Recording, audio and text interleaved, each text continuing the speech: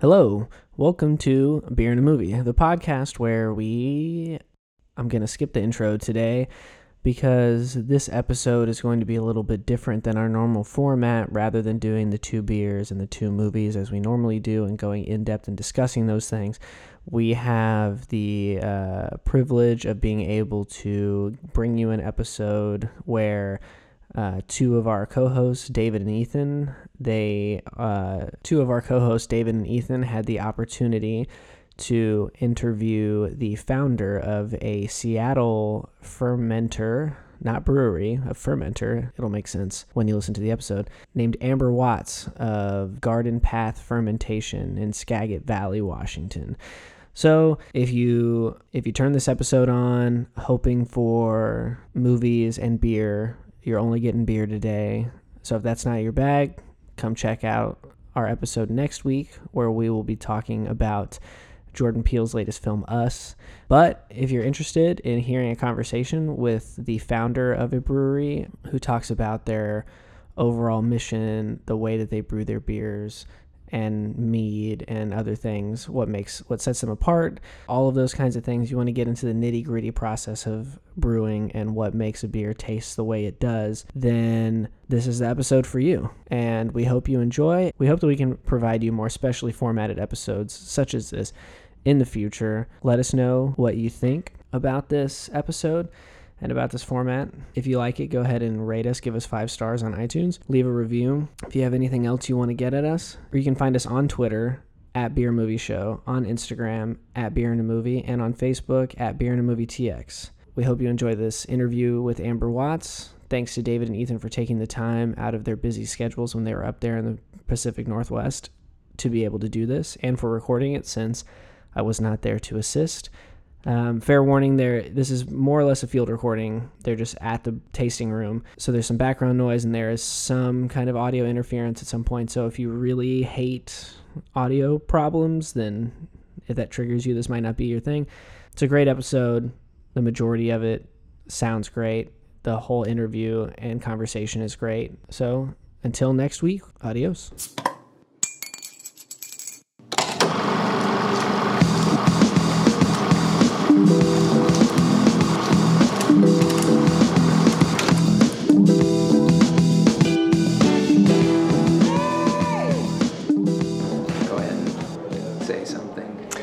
Well, Amber, do you want to just tell us about yourself and what you're doing here? I could do that. I used to be a professor of media studies, and now I own a brewery.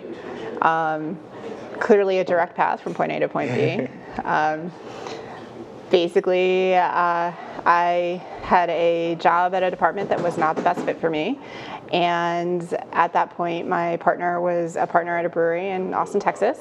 And so instead of going back on the market in the recession, where I would probably get a job in rural Idaho, we decided to move to Austin. And I got a job in publishing, but gradually just got sucked into brewery life.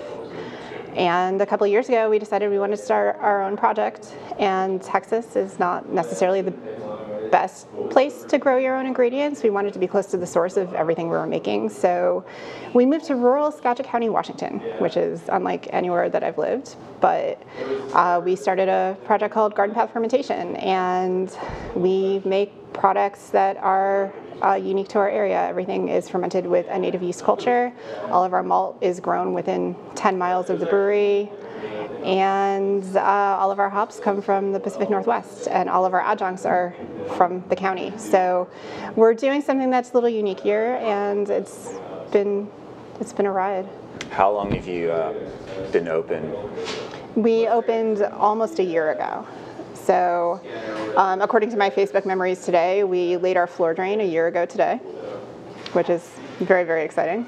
It's not actually that exciting unless you own a brewery and then you understand the importance of a floor drain. But we signed a lease on this building in September of 2017. We spent a year before that trying to find a site. And one thing that we didn't realize about starting a brewery is finding a site is actually probably the hardest part of it. Some people get really lucky and just stumble on something right away, but we have a friend with a brewery up in Bellingham who signed leases on 5 spots until he actually found the space that he was operating in. So having only a year before we signed a lease was great. There were a lot of stumbles along the way. We really want to open on a farm because we have this little corner we've painted ourselves into where we want to source everything locally. And as a brewery, we are also a winery and cidery. Ingredients for beer aren't that hard to source locally, but wine grapes and cider apples, it would be great to be able to grow those ourselves. And they will grow here, just not a lot of people are doing so commercially. So we'd love to have a farm, but finding a farm site that has water rights, that has ideally sewer and not septic, and is zoned appropriately so we can have a tasting room and hopefully down the line a farm-to-table restaurant. There's probably a parcel that exists in this county, but it's like a magical unicorn that we haven't found yet. So it'll happen. So you got a good spot to sit and wait and develop. We figured it was a good idea to actually open instead of just like waiting to find the magical unicorn. So we're in an industrial building at the Port of Skagit, which is actually a really awesome area. There's 5 breweries within a half mile of here, or 5 licensed breweries. They're not all, none of them are really big, but we have Chuckanut Brewing next door. There is a brewing program at the local college that's located here. Skagit Valley Malting, where we source all our malt, is a licensed brewery, and then there's a place called Flyers, which is an outpost for a brewery in Oak Harbor. But they're all just like on this strip right here. We also have the Washington State University Bread Lab, which does some really mind-blowing research into grain. King Arthur Flour has a baking school. There's also a flour company and a mill here. So this is kind of a weird grain mecca. And the valley is actually really starting to be known for its grain, which is awesome. Skagit Valley Malting actually started because the founder retired here. This is after his 4th career. He was a fighter pilot, and then no one's supposed to know this, but he was in the CIA. And then he made a lot of money in software, and he retired here to fly his planes. But his name is Wayne Carpenter. He's the most charismatic person on the planet. Within probably 2 weeks of living here, he'd met everyone in the county, and he learned that farmers here, like historically, they have grown grain, but there was no market for it. They needed it as a rotational crop for the soil, but they couldn't sell it. So farmers were growing these really cool heirloom varieties of barley that were just getting mowed down every year. And so he got together with a retired NASA engineer and invented a malting machine. Wow. And they're just right down there. So yeah, having that as a resource is something that's really, really magical. No one has that. So obviously if people come here to your tasting room, they can get your beer. Where else can they find that? In Seattle, there are a lot of spots there. The Masonry usually has some of our beer on draft. No Anchor almost always carries a keg. Teku Tavern is a really great customer. The Shambles They told us, we just ate at a place, they had 3 kegs. Yeah, they got them on Thursday. Yeah. They were excited. Yeah. So we do a Seattle delivery once a month to many different places, but in this area, our tasting rooms is the best spot. There are a couple places up in Bellingham too. Elizabeth Station always has something. Taylor Shellfish, actually. I should have sent you to Taylor Shellfish, but they're just a really awesome oyster spot. They have, I can't eat oysters personally, and actually you don't eat oysters. Oh, I do. Oh, I thought you were vegetarian. No. Oh, okay. Get over that. All right, cool. The Shambles wouldn't have worked either for him. Yeah, fair. Yeah, I don't even. No, they did. No, Actually, they do have veggies. They did? Yeah. I didn't notice, okay. But Taylor Shellfish always has one of our kegs on. Oh, nice. So. Well, you're telling us about grain, you're telling us about your brewing. I feel like we should start tasting some you of should the beer taste some here. stuff. So And I know you've brought us out a bunch of different options, different things to taste. Where do you think we should start? This is probably the tasting order right here. Okay. So y'all should start with this one. This is our dry table mead. Okay.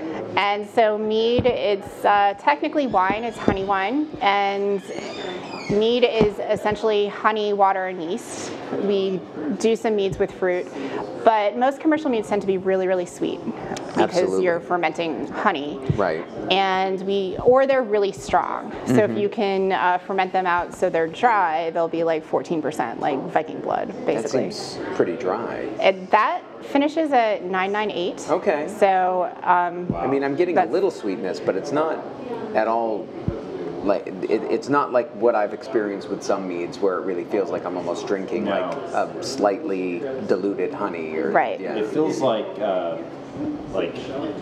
carbonated mineral water at first on the tongue to me. The first. someone once called it alcoholic liqueur, which I'm fine with. I mean, Yeah. I drink enough liqueur. There's an effervescent Yeah. quality to it. Yeah, I like But that. it's 5.5 ABV. It's bone dry. The perceived sweetness you get is just because it's honey, and it's made with fireweed honey from a place called the Valley's Buzz, which is in a town called Concrete, which is kind of up the mountains a little bit. But yeah, it's just this very pure honey character of it. It's so easy to drink. It's kind of, we call it mead for beer drinkers. People who like mead don't like it at all.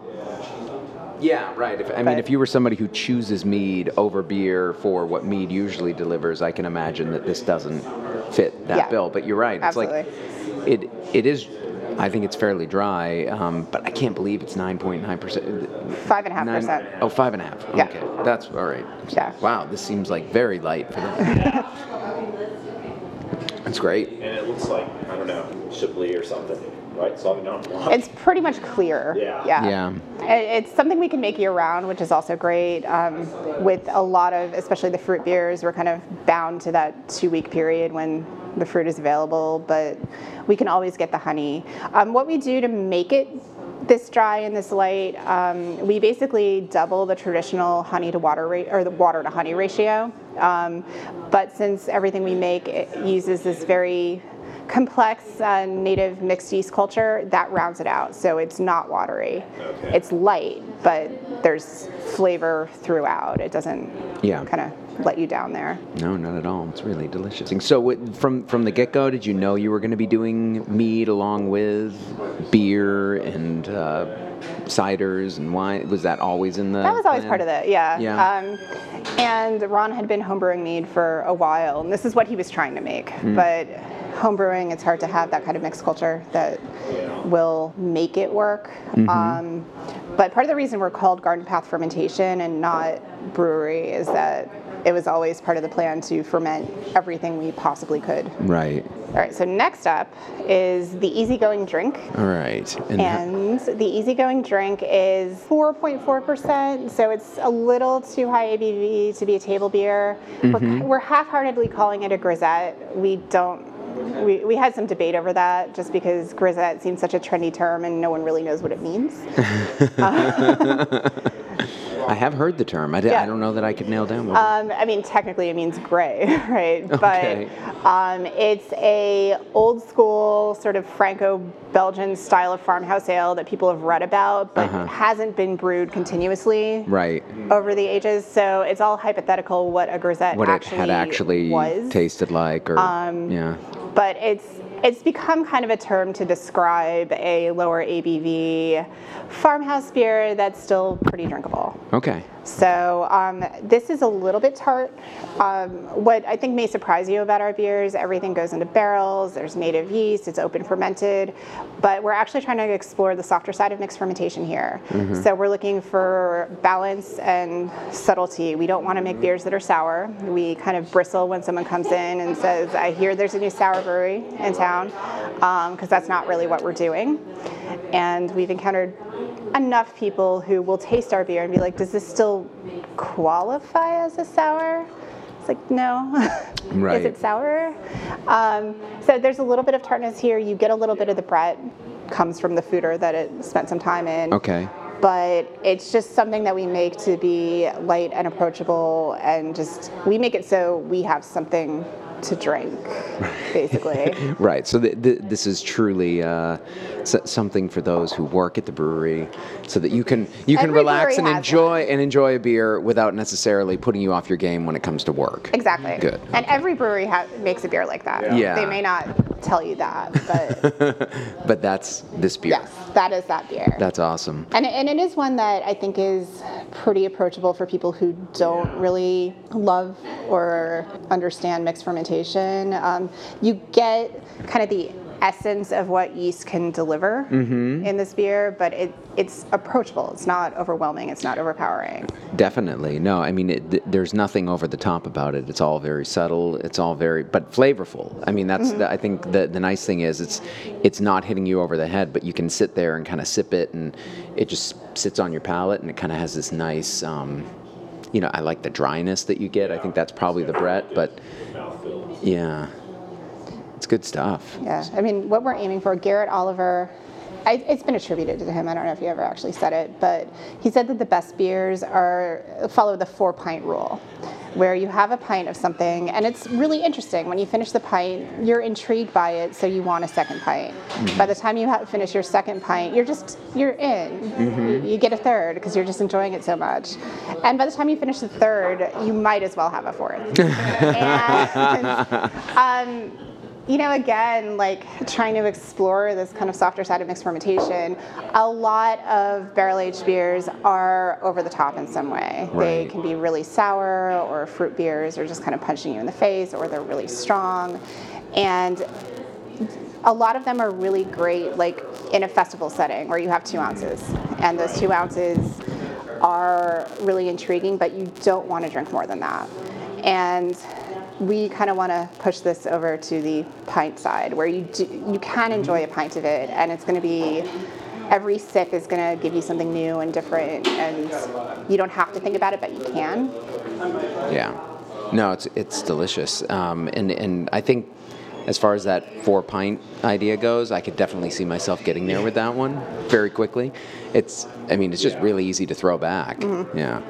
Okay, so you've talked about the mixed fermentation, which I feel like some of our listeners will kind of understand it, but I'm hoping maybe you could fill us in a little bit about how you've approached that and what it is that sort of makes, you're saying, you're taking a specific approach to it, like how you have pursued that approach. Okay. So when I refer to mixed fermentation, what I mean is that we don't use single strain yeast in our beer. So most breweries, when they're making a Hefeweizen, for example, will buy Hefeweizen yeast from a lab that is a culture designed to make a Hefeweizen, basically. It gives you that kind of banana and clove flavor. It's predictable. It does what it's supposed to do. Right. And our yeast is a native culture. So it was kind of a blessing that it took us so long to find a site, because we had a year to prop up this yeast culture. And so it comes from things that grow in this valley. We did some spontaneous fermentation batches in our yard. We had about 2 months where our kitchen was full of mason jars of wort with just stuff floating in them. So the base of our culture is mostly flowers. There's some berries and there's some spontaneous yeast, but it's all from the valley. And part of the reason that we wanted to move to the Northwest to start this project is that it is such a temperate climate here. It's never too hot, it's never too cold, and all of the ingredients for beer grow here. So we expected to get a lot of Saccharomyces in our native yeast culture. Saccharomyces is beer yeast, and it turns out that we got almost entirely Saccharomyces. We have a little bit of our culture banked at a lab in case something goes horribly wrong in there. We have a version that we can go back to that we really like. And they've run some pretty basic tests on it, but they were just like, I don't know how you did this just from nature, but you have 99% sac in this culture. You have a lot of different kinds of it. We have a lot of different strains of yeast, but it's almost all beer yeast. Wow. And the other 1% is what's called Acetobacter, which is the bacteria that is responsible for vinegar. But Acetobacter doesn't really start to propagate until it's consistently over 70 degrees. And at the brewery, at Jester King in Austin, Texas, where we used to work, our biggest expense was AC in the barrel room to try to keep this giant room full of barrels below 70 degrees so we wouldn't see aceto. And here, even when it's in the 80s during the day, which is about as hot as it ever gets, it's in the 50s at night. Mm-hmm. So we don't actually even need temperature control to keep that at bay. That's cool. So we have a lot of different strains that are kind of working together, and the best mixed cultures are basically a community of microorganisms that kind of prop each other up and support each other. Some people have asked if we want to just take a single strain and make that our yeast strain, but I think what makes our beers unique and what gives them this flavor profile is this community, is different strains popping in at different times to take on different roles. So it's kind of unrepeatable, and it is something that's going to change over time. It's a living culture that will evolve. It changes over the seasons. It expresses differently in winter than it does in summer, which is something we're still learning. But it's the ability to get this culture that's all yeast, and there's no weird bacteria or not weird bacteria that's kind of contributing to it. That's something that's really awesome about being up here. Yeah. Very cool. This is our wet hop beer. So hops are something really interesting here. No one's really growing them commercially in Skagit or this side of the mountains. Hop growing is in Yakima, which is across the Cascades, and it's basically a desert. So it's a totally different climate than what we have here. But before Prohibition, Western Washington was where hops were grown. And they grow here naturally. Like, you can find them on the side of the road if you're really looking for them. But foraging for hops. You can forage for hops if you really want to. But they're just so expensive to process and to pick. So we have some friends who decided they wanted to play around with hop growing. And when the hops were ready this year, about a dozen of us went and spent 8 hours harvesting hops. And we got 100 pounds of hops in 8 hours, which is why no one grows them. And it's also really painful. Hops burn, and you don't really get the burn on your skin until like much later. Is that right? Delayed reaction. Very delayed reaction. I'm pulling up a picture. This isn't going to help with anything in the podcast, but I'll show you what my arm looked like later that night, because it was just terrible.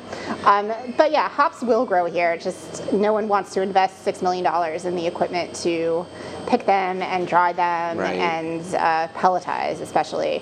So being able to have a hop harvest just 5 miles from the brewery is a gift that pretty much no one has. And so we don't actually brew on site at Garden Path. This is my arm. Eek. Yeah. Let it be known there are like red marks all over her arm where she's just shown us the evidence. We make our wort next door at a brewery called Chuckanut, which is a magical place that does just really traditional German style beers. They have a very precise system at their brew house. It's all hard piped, and we can't use whole flower hops there. So our solution with this 100 pounds of hops that we all injured ourselves to harvest, we put them in our cool ship overnight. And a cool ship is just anything can be a cool ship, but it's just a flat vessel. Back in the day, every brewery would have had one. Right now, the last phase of making wort is the boil, and you can't pitch yeast into boiling anything because it's going to die. So back in the day, every brewery would have had just like a large flat vessel to expose a lot of the surface area of the wort to the air, where it could cool down pretty quickly, and then they'd move it into barrels and pitch yeast. In Belgium, there's a tradition of using the cool ship for inoculation, where you can trap yeast from the air and you don't actually pitch yeast, you just use whatever is natural and wild. And that's primarily what we use our cool ship for, but since we had it and we had these hops, we figured we might as well just use them together. So we filled it up with 100 pounds of fresh hops. We put some wort on top of it and let it go overnight, and then blended that liquid back in with the other half of the batch so they co-fermented. Very cool. And so wet hop beers are a big thing in Washington. We were talking about this before. Just because we can do that here. When you harvest hops, you need to use them pretty much within 24 hours, or else you lose everything great about having fresh hops. But our wet hop beer, it's fairly divisive because it doesn't actually deliver what anyone else's wet hop beers do. It's not super bitter. No, you get not this at all. Really amazing floral note from the hops, but it drinks dry and clean. Yeah. Yeah, it's interesting. You're right. Like the nose on it, you definitely get some of that, like you say, the floral quality that you would get with some hops. But Well, I like it. yeah, I like it a lot. But I can definitely see how somebody who's saying, "Hey, I want your wet hop beer," is going to end up feeling like, "Wait, did you put hops in here? Did you really wet hop this beer?" We sent some of this beer out through which is a mail order service, and we've gotten some half-star reviews on Untappd for it. Oh wow! And there were like 4 in a row, and a half-star review usually means like something is really, really wrong with the beer. Yeah. And so we took some bottles home and was like, is it infected? Did something go wrong? It's like, no, this is beautiful. It's just not what a hophead is going to really want. Right. That's it's a tough thing to do. I would imagine that when you're using the ingredients, but you're using them in a way that people aren't used to them being used, so that you're having to educate people. Which is, if they come to your tap room, that's easy to do. But if they're ordering this by mail and they get it and they just see wet hop beer from Washington State, they're not necessarily going to take the time to investigate what the rationale is, why you're doing it. But it's delicious. And part of the reason that we chose the name Garden Path is that our beers kind of take you to an unexpected place. You might expect them to be super hoppy or sour or whatever. And on some of them, the nose even lets you believe that that's what's going to happen. Yeah. But then they kind of take you on an unexpected journey that is still, we think, pretty lovely. I mean... Yeah. I would agree. So, not to take us away from beer too much, but you did mention at the beginning that you used to be a professor, and I'll out you. You were a media studies professor. Little bit. Yeah. So I know that you have a love or an interest in media, and you talk about this circuitous path that the brewery takes. Your circuitous path, like. I don't know if you could say at all, like in your current incarnation, what you're doing now and stuff. What role does, given that we're beer in a movie, what role does media play in how you think about things? I mean, are there any touchstones that you go to? Are there things that you're still influenced by, that you still think about? I mean, I mentioned this like when we were first talking about doing this, but like David Lynch has become much more important in my life than he ever was. I don't know. There's something like, especially with the Twin Peaks revival happening right when we moved to Washington. Yeah, right. Snoqualmie is just an hour and a half south of us. You could go on a Twin Peaks tour tomorrow. And that's where they actually filmed, right? That's where they actually filmed. Okay. Actually, Laura Palmer's house is on your way home. Wow. It's in we Everett. Might have to, yeah. So, yeah, or one of them. I think it's the Fire Walk with Me house. But there's something about Twin Peaks in particular that, I don't know, I kind of feel the parallel a little bit, where like Twin Peaks, especially OG Twin Peaks, is like this perfect television show, at least 3/4 of it, where it's so weird, but it's also so approachable and so lovable. Yeah. It's hilarious. So I guess, in a way, your brewery, right, it's a little weird or a little quirky, but it's also very approachable. Right. You could sit down with it, and I don't think Bob's hiding anywhere here, but I mean, if you never know. Never know. Behind a fooder or something. We do have cougars in the woods here. Ooh. That's interesting. As we were driving up, actually, because we're staying in Seattle, and it's about an hour-ish north of Seattle to get up here. And as we're driving, I didn't, but I was thinking about putting on the Twin Peaks soundtrack there, the Angelo Badalamenti, and having that real. Maybe we'll do it on our way out. Or some Ricky Skaggs. Yeah. That would work. Yeah, it's for Skagit Valley, right? Totally inappropriate. Well, cool. Like, I totally get that. That seems like a nice way to get into the headspace of the Pacific Northwest. Absolutely. Yeah. I mean, it's headspace of everywhere, kind of. Yeah. Like, but we like playing on the duality here. Yeah. Of everything, really. Right. And actually, speaking of Twin Peaks, this is our cherry beer. Oh, okay. This is the Subtle Blend Montmorency barrels. Ooh. And this is kind of one of our weird takes on how to work with fruit. So Montmorency cherry, sorry. I'm sorry, I just smelled it. You're loving it, or it's too much? No, it's amazing. It's the Subtle Blend. Yeah. It's the Subtle Blend. Wow. So we have two ways that we work with fruit, and the last beer you're going to taste is the other way. Okay. But we like fruit beers where fruit is a team player, where it's not just here is getting punched in the face by a cherry. We want to explore the fermentation character of what we're working with. And so this one is made with Montmorency cherries. Montmorency cherries, I mean, you pick it up on the nose, but Montmorency cherries are basically, they smell like pie spice. Yeah. They have that kind of cinnamon and clove and nutmeg Right. note. And they're tart cherries, but they ferment really, really nicely. And actually, when you're working with fruit, you don't really want sweet fruit to work with. Like dessert apples make bad cider for Right, the most part. right. You want fruit with a lot of aroma because the sugar is going to ferment out no matter what you do with it. So Montmorencys are fantastic. It's probably the most common cherry used in beer making. But here we just wanted to sort of get the essence of the cherry in a beer, not just capture, all of the cherries together. Yeah. It's fantastic. It's unlike any other cherry beer I've ever had. I mean, as you said, I've had some sour cherry beers. This isn't very sour. I mean, as with all the beers we've had, it's clearly more of a farmhouse or mixed fermentation approach, but you're not at all getting hit over the head with that kind of acidity that you would associate with that. And there is this really wonderful fruit quality there that I'm just not used to having ever in a beer. Like I'll get that sweet fruit thing out of certain beers Right. where they'll blend it, but there's this essence of fruit that's in there that I just can't remember having had in a beer before. And this is also kind of an interesting beer because it's everything that we make is a blend, and it's a very careful blend. This one actually contains, I think, our first 8 batches that we Really? ever brewed in some form. Wow.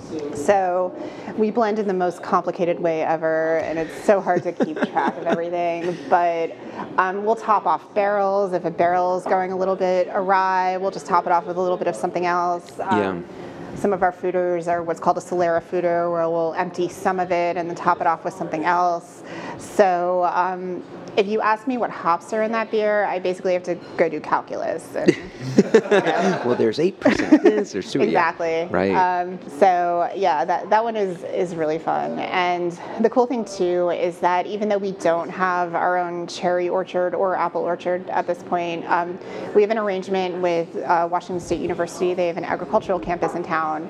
And so there's some orchards that they don't have any research money for, so no one's using them. So if we take care of the orchards, we get the fruits. Wow. Very cool. One of our crew is out there pruning today. Wow. Yep. And so you do the harvesting, the pulling it. Wow. That's incredible. And it's a great arrangement because we don't have to, I mean, we're still looking for that magical farm, but Yeah. it's a way for us to be farming and have a great source of fruit. Right. So. That's great. Yeah, no, that is a unique beer and one that, all of these so far have just been excellent, but I think all of them too, they're so easy to drink. There's nothing at all, you put this like somewhat unusual but approachable. There's nothing overpowering in any of them. And what was the ABV on that one? That one's stronger. It's deceptive. 7.6. Yep. I'm surprised. I would not have expected it. That's very tasty. Yeah, we have some some beers that you would not expect to be as strong as they are. Right. And part of that is still learning our yeast and learning how efficient it is. Yeah. With the table beer, we were aiming for 3.8. Couldn't quite get there Yeah. yet. So we're still learning. We're still figuring it out. But that's kind of cool. I mean, I love the approach that you're taking. I love the work that Ron and you were doing with Jester King. It's really great to see you kind of continuing, and I'd say in many ways extending and pushing further some of the things you were doing, because it's the spirit of experimentation, right? I mean, there's not a right answer here. It's like, let's see what all the possibilities are, it seems like, which that's exciting for me as a beer drinker. That's exactly, I want to be tasting things that I've never tasted before. The problem we're finding, though, is that subtlety isn't as sexy as extreme. True. Yeah, you were saying that, for bottle releases in terms of, where you're going to see people line up, you have the hazy IPAs and the barrel-aged stouts. Yeah. Although, I mean, even at Jester King, our favorite beers that, everyone who worked there loved the Right. most deeply were the lowest rated. Yeah. Because people wanted, like, the big fruit, I'm going to kill my grandmother to get this bottle Yeah. beers. Well, the Petit Prince is a fantastic beer. It absolutely and is. And I think that's still the lowest rated Jester King beer. I'm sure it is. Yeah. Yeah. It's that. I mean, I love all the others, but So even people who like to drink good beer can be stupid about things. That's what we're learning. It's like there's a subset of the population that knows that this beer is good. Well, it's like saying, being a movie lover, that you're going to love all good movies. No, I mean, people have their niches that they want to go, and some people like that extreme of action, and some people like the extreme of horror or whatever, and they don't really have any interest in a really subtle drama or a more cryptic puzzle film that's going to force them to think harder. I think you're making puzzle film beers, right? You're making people sit here and think like, oh, okay, what am I getting? But they don't have to be, and that's the great No, thing. they're Like, easy. We're making You're beers right, you're that right. if you're looking for the puzzle film, it's there. It can be there, right? I'm trying to think of a movie that is a secret puzzle film Yeah. where you don't realize that. There's Yeah. more to it. There's more to it. Yeah. Oh, we'll have to think of that. I know there's got to be examples. I'm just not. I mean, because Christopher Nolan hits you over the head with puzzles. I mean, Right. But I know what you're talking about. Something Right. that's, I don't know. like if you found out the Goonies was actually Right. Speaking of which, we're not too far from where Goonies oh yeah, all took place, we right? did some events in Oregon a month or two ago. Ended up in Astoria. Nice. Went to like the jail. That's great. Apparently, you cannot go to the Goonies house anymore, though. Oh, is that Because right? the person who bought it is an asshole. It's like they bought the Goonies house knowing that they Knowing were it's the buying Goonies house. The Goonies house. They're buying a cultural landmark. Exactly. They've blocked off the street. They'll like call the police on you if you have your Wow. phone out. So That's nutty. So, what's the next beer the next here? beer. Okay. The next beer is it's our tribute to Washington beer drinkers. Okay. Basically, everyone when we opened is like, so you're going to make an IPA, right? You're going to make an IPA, and our code name for this when we were doing test batches was anti-PA. So it's our interpretation of what IPA was probably like OG back in the day When it was actually on a barrel. preservative. Yes. And then by the time it was drank, most of the hop character, or that over-the-top hop character would have been, Exactly. So this is the darkest beer that we've ever made, and part of that is because Scotch Valley Malting does not roast any malts, so we can't do a stout or a porter. So that's as dark as we can go. But for this one, we filled the coolship with dried hops, and then kind of let it go in barrels for a little bit. And so it's not what an IPA drinker would necessarily want or expect. It's gone over pretty well. It's I would say. definitely, I mean, I was going to say, like, it's definitely got the hop character. In the context of what we've been drinking. Right. I mean, maybe that's it I'll be too. able to pick that one out. But out of the ones we've had, this is definitely the one that's the most hop forward. But I get what you mean. It's not. It's not a typical Northwest IPA. No, but it's delicious. Earthy, a little bit. I feel like I'm getting something in there that's not quite grassy, but there's something about the hop. What hops do you use with this one? Do you know? Oh, sorry. No, I can Putting look you it on the up. spot. It's always a hard question with us because All right. I mean, it's also a blend. So It's got a really nice, luxurious mouthfeel. What was the ABV on this one? This was the 7.2. the old school, the new 7.2. the hops are Pacific Northwest Simcoe from YCH, Pacific Northwest Whole Flower Sanchin, Whole Flower Sterling, and Whole Flower Cascade from Indie Hops. Nice, very good. Now you say you're sending out bottles and kegs in the area. And also a little bit outside the area. Little bit If outside. we do an event in another state, we'll probably send a pallet Okay. to get a little bit of beer in that market. Right. So we were in Florida this weekend Yeah, I saw that. for a festival, and Florida now has some of our beer. Nice. We have some beer in DC right now. Okay. A little bit in Oregon. We're going to be sending some to Colorado next month. Mm-hmm. So never Texas, unfortunately. Yeah, Texas doesn't make it easy to Texas send your doesn't- stuff in, does it? No. In Texas, to register all of our products, it would cost us $7,000 Oh my every God. 2 years. And we don't make enough to make that worthwhile. Right. No. And that's something that in Texas we were continually fighting, Right. but still being fought. So the laws here in Washington, have they been a little more forgiving, a little easier to deal Oh my with, God, or yes. yeah? I mean, there are certain things that we still have to figure out how to navigate. Our tasting room is 21 and over because we have guest products. Oh. And the rest of the brewery is fine for children. So if people bring kids, they can run around in there, and that's okay. But we have French wine in here, so God forbid protect the interesting. children. Huh. But overall, I mean, Washington is a great state to be a brewer. Every year, our Brewers Guild does a legislative hill climb where we go to Olympia and talk to, our local legislators about any pressing issues. And we did this the first year we were here. We didn't even have a brewery yet.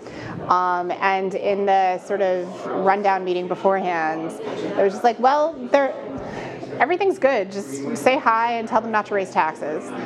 That's it.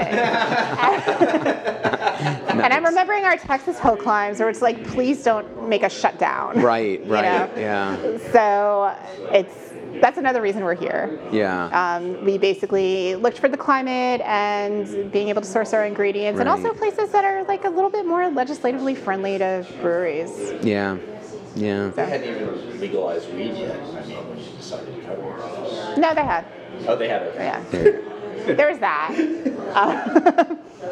Yeah, so if you haven't been to Washington, just comparing it with, let's say, Texas, there are vape stores in every mini mall in Texas where someone's just like, I feel like I should open a vape store and I have no other skills, so I'm going to open a vape store. Here it's weed stores. You don't Yeah. really see the vape stores. Not but as much, right? Yeah. You have more lucrative markets available to you Exactly. as a Washington entrepreneur. Yes. That's funny.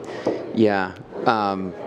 Well, so that's good to hear. I mean, I'm glad that and I mean, I know it's because you researched it and it was all part of the plan, but it's great that it's playing out that way, and it seems like there's a lot of opportunities here y'all have been able to capitalize on.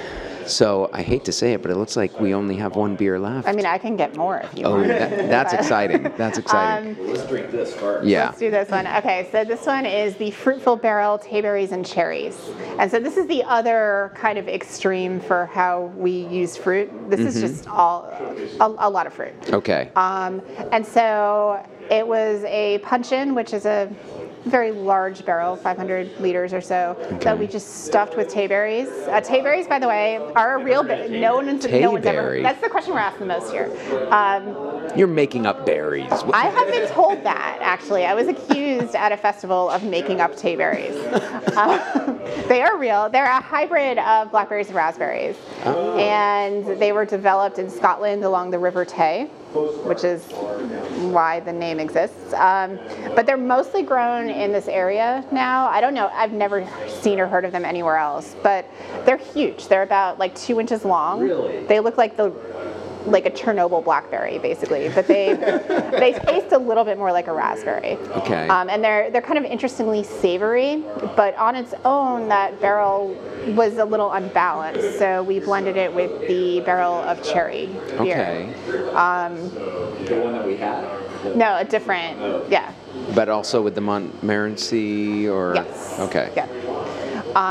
So this one is very fruit forward. It's a Yeah. pretty It's a deep beautiful pink, color. I mean, yeah. but it's not sour. That's what you would No. expect in that kind of fruit beer. Right. The fruit character just expresses itself really nicely, but it's also just super, super easy to drink. Yeah. No, it's great. I mean, there tons of fruit character, but not one note, like you say. I mean, you're getting elements of the raspberry qualities. You're getting the cherry. You're getting. I mean, I guess I am picking up some blackberry. I mean, it's like kind of a fruit salad in a glass, in a good way. In a good way. We didn't know how many crosses between blackberries and raspberries there are, and we still haven't submitted this one for label approval to the federal government. Tayberries are obviously not one of the pre-approved ingredients because no one knows what they are. Is that right? But we're going to try to convince them that it's just a blackberry. Yeah, cool. You know. Okay, that's all it we'll is. keep it on the DL. We won't. I doubt the TTB is listening. If you are Right. high, it's a blackberry. This is incredible. So I know, and when you were at Jester King, I remember you were doing some events where you were kind of trying to do. I mean, I remember you did a screening of Twin Peaks Fire Walk with me I out at the absolutely brewery. did. Yeah. Have you done anything like that with Garden Path at this point? Do you have any plans for trying to stage kind of events like that? I would love to. We don't have the best space for it here. Yeah. And the problem in Washington is that summer is the only time it's really okay to be outdoors at night. Right. And we are really far north. So the golden hour for an outdoor movie screening is like 11 o'clock, Yeah. which is something. I've talked to a local theater about something, but the logistics are really hard. Yeah. So I would love to figure something out. The other thing that I really miss about Texas is Alamo Drafthouse. Yeah. Like I don't go to movies. I went to movies all the time in Austin Right. because they would serve me food and beer. Yeah. Like, I mean, the best screening experience I ever had was a screening of Cabin Boy with Chris Elliott. Well, the movie alone would do that, but seeing it at the Draft House, I'm sure, was yeah. But Chris Elliott was there. Oh, wow. Yeah. I wish I had made the trek up for that It was one. pretty amazing. Also, Sam Calagione, the owner of Dogfish Head, was also there. Really? He has a film festival in Austin. Oh, he does? Yeah, Oh, I the didn't Off know Center that. Film Festival. Okay. Huh. You gotta get hooked up with that. Yeah. Yeah, definitely. Yeah. Absolutely. So yeah, that year it was a nautical theme, Okay. and Sam showed up after a day of day drinking on a boat. He was wearing a captain's outfit. And he just got up there for the Q&A as well. Chris Elliott had no idea who he was or why this guy was here. That's awesome. And spent the entire Q&A just making fun of Sam Calagione, which was, and Sam didn't even notice. It was wonderful. That sounds lovely. Wow. So we don't have that here. But No, so there's it no could there's happen. no regional chain like that has, or No, even and a I think single- actually that is one of the problems with Washington beer laws. There's like a beer theater provision, but it has to be a theater of under 150 seats. Oh, that's strange. So Next time you get together to lobby, you raise your hand. Absolutely. No more just telling them everything's okay. no, we need Alamo Drafthouse. We need to fix this. Yeah, absolutely. Yeah, no, since we got an Alamo in Corpus Christi, it has greatly improved the movie-going experience. Yeah, it's been a big boost. Well, this has been fantastic. I mean, I can't thank you enough for sharing all this beer. I mean, I think anybody who's out here in Washington State, certainly, but even these places where you're getting out to, would be doing themselves a huge favor to be trying these beers because they're just fantastic across the board. I don't know. Get anything else, Ethan? No, I don't. All right. Okay. Well, thank you, Amber. We appreciate you spending some time with us and Thanks showing for us coming around. up to see me. Oh, absolutely. I'm in the middle of nowhere, so it's awesome. Isn't that far from here? That's right. This is a destination.